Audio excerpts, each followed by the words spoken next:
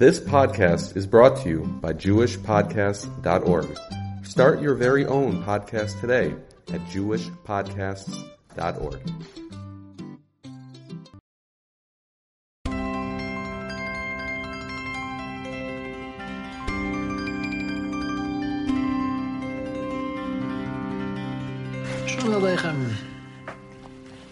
Okay, we are dealing now with the Parsha of Behaaloscha. And the Parsha of Behaaloscha does not contain so many mitzvahs from the Tariq mitzvahs, and it's from the 613 that are more ongoing mitzvahs. It's dealing more with a few stories and some things that were going on in the Midbar only for that time that were not to be continued for any other generation, so therefore they're not included in the 613 mitzvahs. But I believe that they are connected, that there is a relationship between these different parshas, and I'm always trying to find ways to understand how the mitzvahs in a given parsha are connected, and even with the stories in the parsha, and what we can learn from them, because I believe that that's all very significant. The rabbis were always trying to find ways of understanding a deeper significance to things, the way that they're placed in sequence. That also has a great bearing on what we can gain from them. So anyway, in this parsha, we start with the mitzvah of Behaaloscha, which is the mitzvah of upon Aaron HaKohen to light the menorah. And lighting, anything that gives light, especially the menorah, is we're talking about not only a physical light. Of course, there is a physical action of kindling the flames of the menorah itself, but the menorah itself represents something on a higher level, being the intellect, the mind, the brain, and the intellectual aspect of Yiddishkeit, which is, those who are familiar with the spheres know that the three first spheres of the 10 are the so-called intellectual, mind-oriented mitzvahs. They're called the moichin, which is Keser Chachma Bina or Chachma Bina V'das, depending how you look at it. And those are kind of set apart from the 7 lower midas of Chesed, Gvur, Tiferes, Netzach, Leit, Yesod. So we have the menorah itself having 7 branches, obviously representing those 7 lower midas, and the fact that they are kindled to give off light. That light is the light of the higher moichin of those, that light of intellect being brought down and illuminating those midas so that we can control them and transform them and elevate them. And the fact that the Kohen is instructed to light the menorah until the flame goes up on its own, so to speak. In other words, the flame has to take hold. And this is a concept that the light is Behaaloscha as anerah. So the word is based on the word for aliyah, that we're bringing it up. It's being elevated in some way. So in one sense, the light is being brought down from its heavenly source into a physical manifestation, which is a kind of a yerida that's bringing it down. But on the other hand, the light itself is elevating everything that it illuminates. So through the illumination is a sense of elevation. And the fact that it's Aaron HaKohen, the leader who is the spiritual leader who is instructed to do this, is an instruction to be understood by all future generations, that it's incumbent upon the spiritual leaders of that generation to illuminate their generation through teaching and through spiritual and intellectual elevation that they're responsible for. That's what they're supposed to be accomplishing. So this form of illumination is also related to the concept of what we call hisoirus. Hisoirus is the idea of an awakening. Just as we illuminate darkness, and darkness is a time when we sleep, because we're not aware of the world. The mind is not active in a state of sleep. It's active in another way, but it's not active in a conscious way. So to bring on consciousness, you have to be operating in a situation of light, in an environment of light, and that light is during the day, happens in the morning. And it also there's an idea of illuminating the darkness. So on the one hand, the fact that the sunrise is bringing light to the world as a whole, and therefore people are waking up. There's also an idea of, if we are awake in the darkness, then we have to bring our own light down by illuminating the darkness with the light that we bring into the world. In either case, we're talking about being awake as opposed to being asleep. And just as we're talking about bringing some kind of awareness, we're also talking about the idea of waking a person up. And when a person is awakened, they, hopefully they're not, too wiped out from the day before and get enough sleep. Hopefully they are able to be energized. Being awake means greeting the new day, hopefully with a renewed energy, with renewed positivity, as the morning is usually a time for being positive and hoping that this day will be able to bring, new chidushim, new insights and new breakthroughs that we didn't have before. So that's a certain excitement that comes into life, specifically in the morning. By the nighttime, we're either tired, or we're maybe disappointed about things we wanted to do that we weren't able to do, that we weren't on a higher level. But in the morning, we're optimistic and we're hopeful that we'll be able to accomplish something, and or that we'll simply be up to the tasks that are presented to us, and we have a positive, optimistic attitude, and we have a certain psyched up. Let's say we're hyped up or psyched up or whatever to be able to greet the new day. So it's up to the leaders not only to just instruct us and give us intellectual information, but to also bring us that hisoyos, to motivate us so that we're excited and motivated to do the things that we're supposed to be doing. So there's another mitzvah in the Torah which we're instructed to do, which is actually part of the Torah mitzvahs, is to create trumpets. There was a brass instrument that was carved out of silver. Moshe Rabbeinu himself created a couple of these.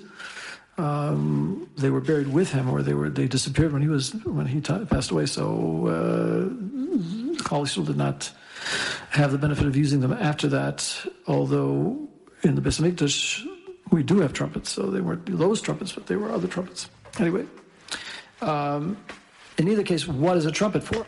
So the trumpet being the loudest of available instruments in the Bais Hamikdosh and in the temple, with the possible exception of the shofar, which was used for a similar purpose, was intended to wake people up.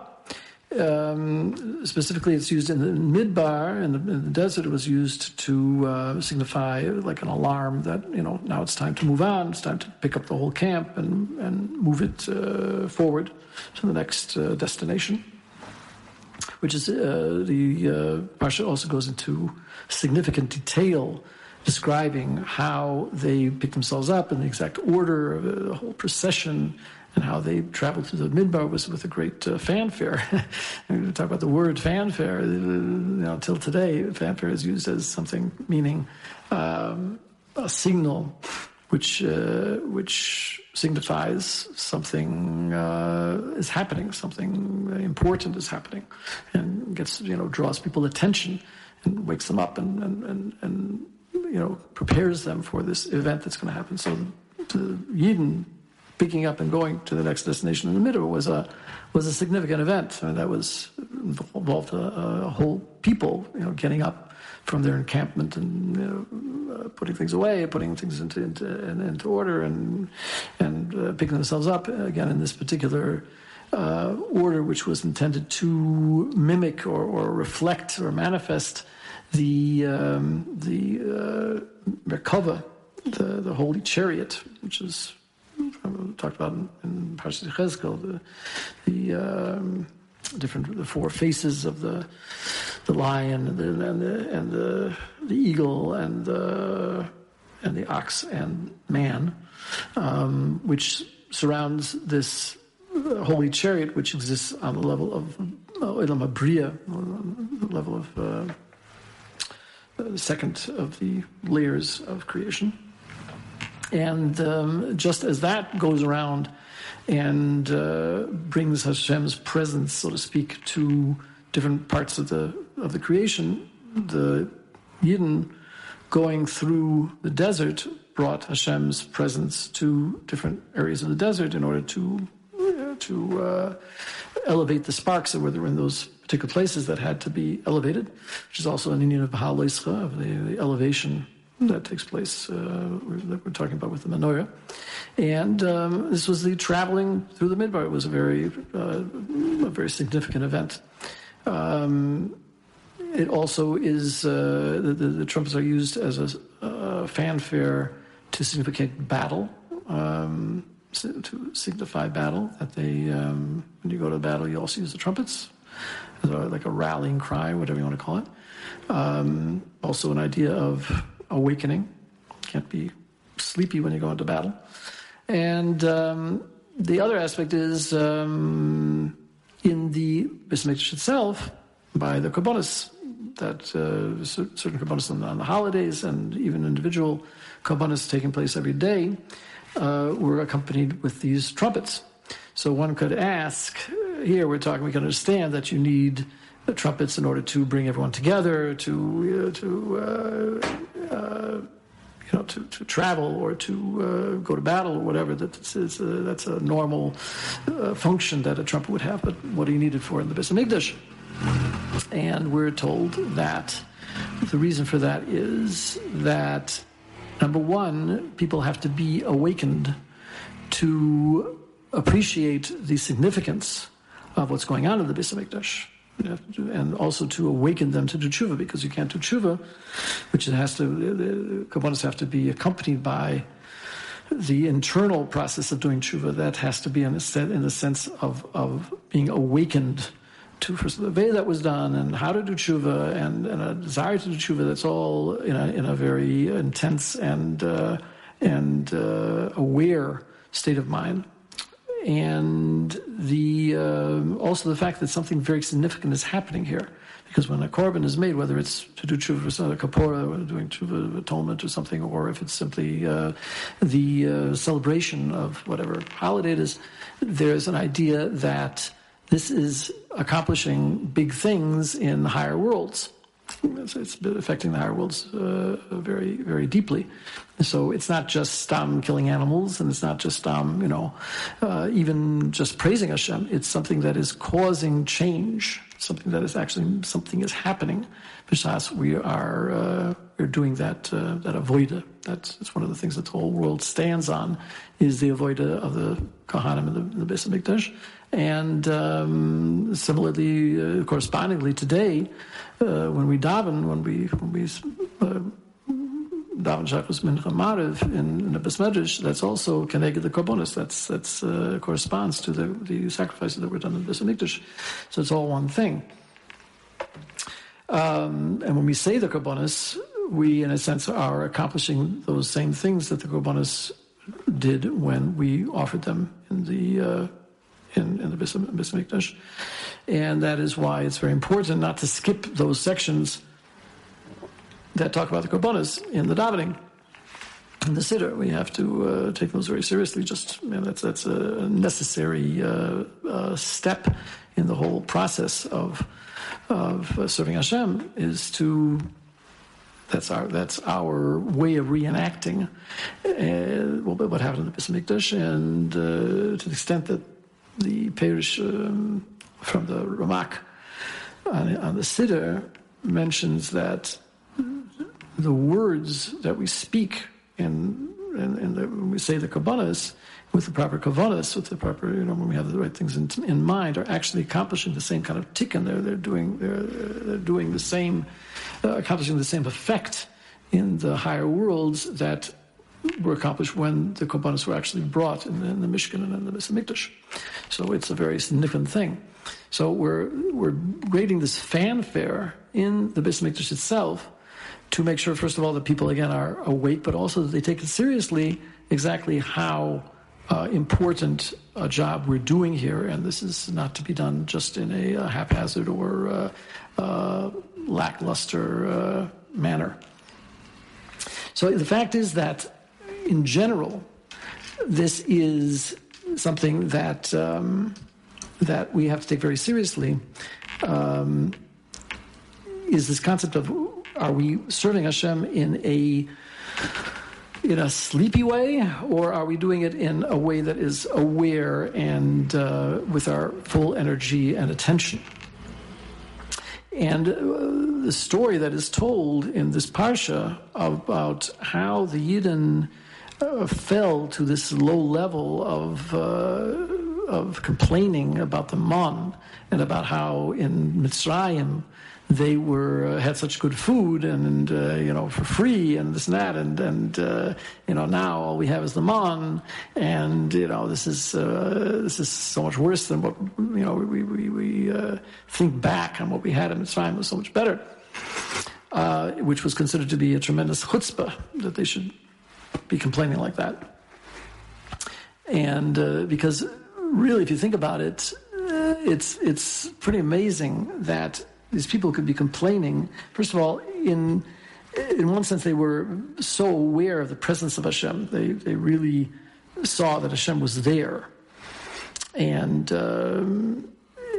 because there's so many obvious signs of Hashem's presence with the pillar of fire and the pillar of smoke, and Hashem talking to Moshe Rabbeinu, and all these. This was only like the second year of the after they left Mitzrayim. So it was all this stuff was going on, and there were obvious miracles every day. And the man itself was such a miracle food, in the way it could be transformed to taste like anything, and they could make it in so many different ways. And if it fell by itself, all you had to do was go out and gather it, and all these amazing things that are happening with the man, and that they got a double portion on Friday, Erev Shabbos, and then they didn't get it on Shabbos at all. Oh, it's just like one big miracle. And they still, even with all of that, the Yidden were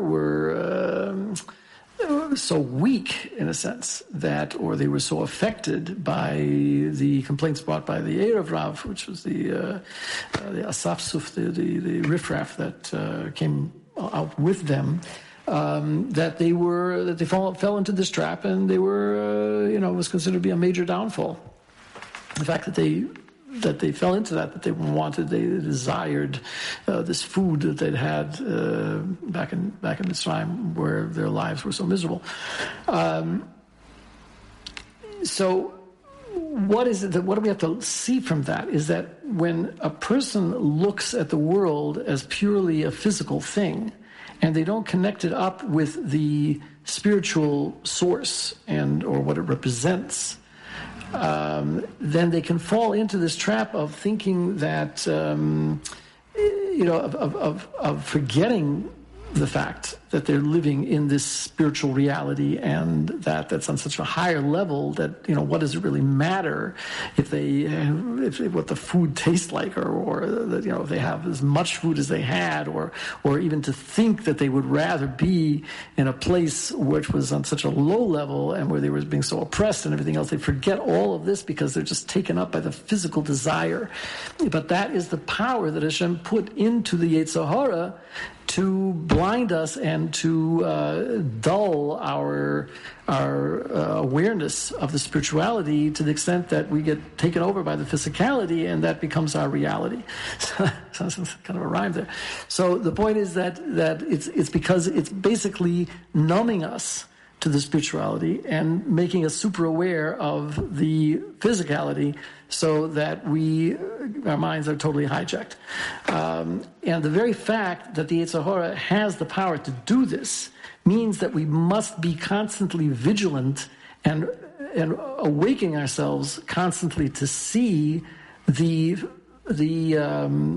spiritual aspect, which is not necessarily, especially, in the world today. I mean, we're not in the midbar anymore, so we don't have all of those very obvious signs of spirituality, so we have to really look at it even more closely.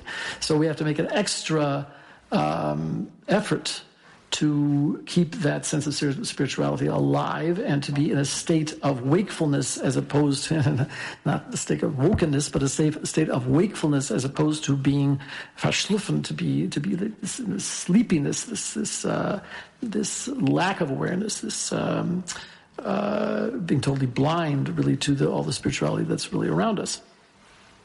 If they, in such a spiritual reality where you could even see it in the physical, were blinded to the point where they could be affected by this whole taiva thing, this whole desire for food, that became their downfall. So how much the more so today, where we see the physical around us all over the place, and lots of times we're blind to the ruchnius, that we could be affected that way. So one of the biggest challenges we have is to overcome this sleepiness, the